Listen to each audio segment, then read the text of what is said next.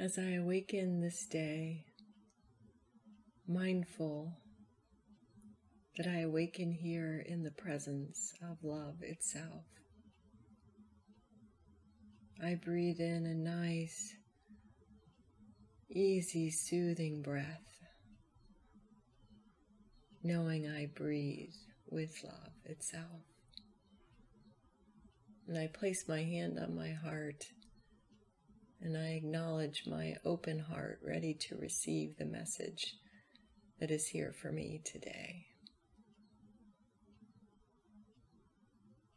As a mother bird calls to her children to wake up and be fed, so it is I too am calling to you, my child. Wake up and listen. I have life-giving messages to share with you still. Wake up from your complacency in the humdrum life that you're living. Wake up from your fear and your self-doubt. Wake up and be fed by my words of love and compassion and hope.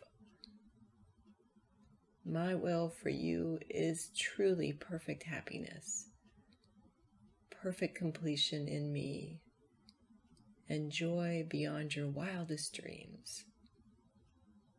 Return to me, my child. Be still and listen. I am speaking to you still.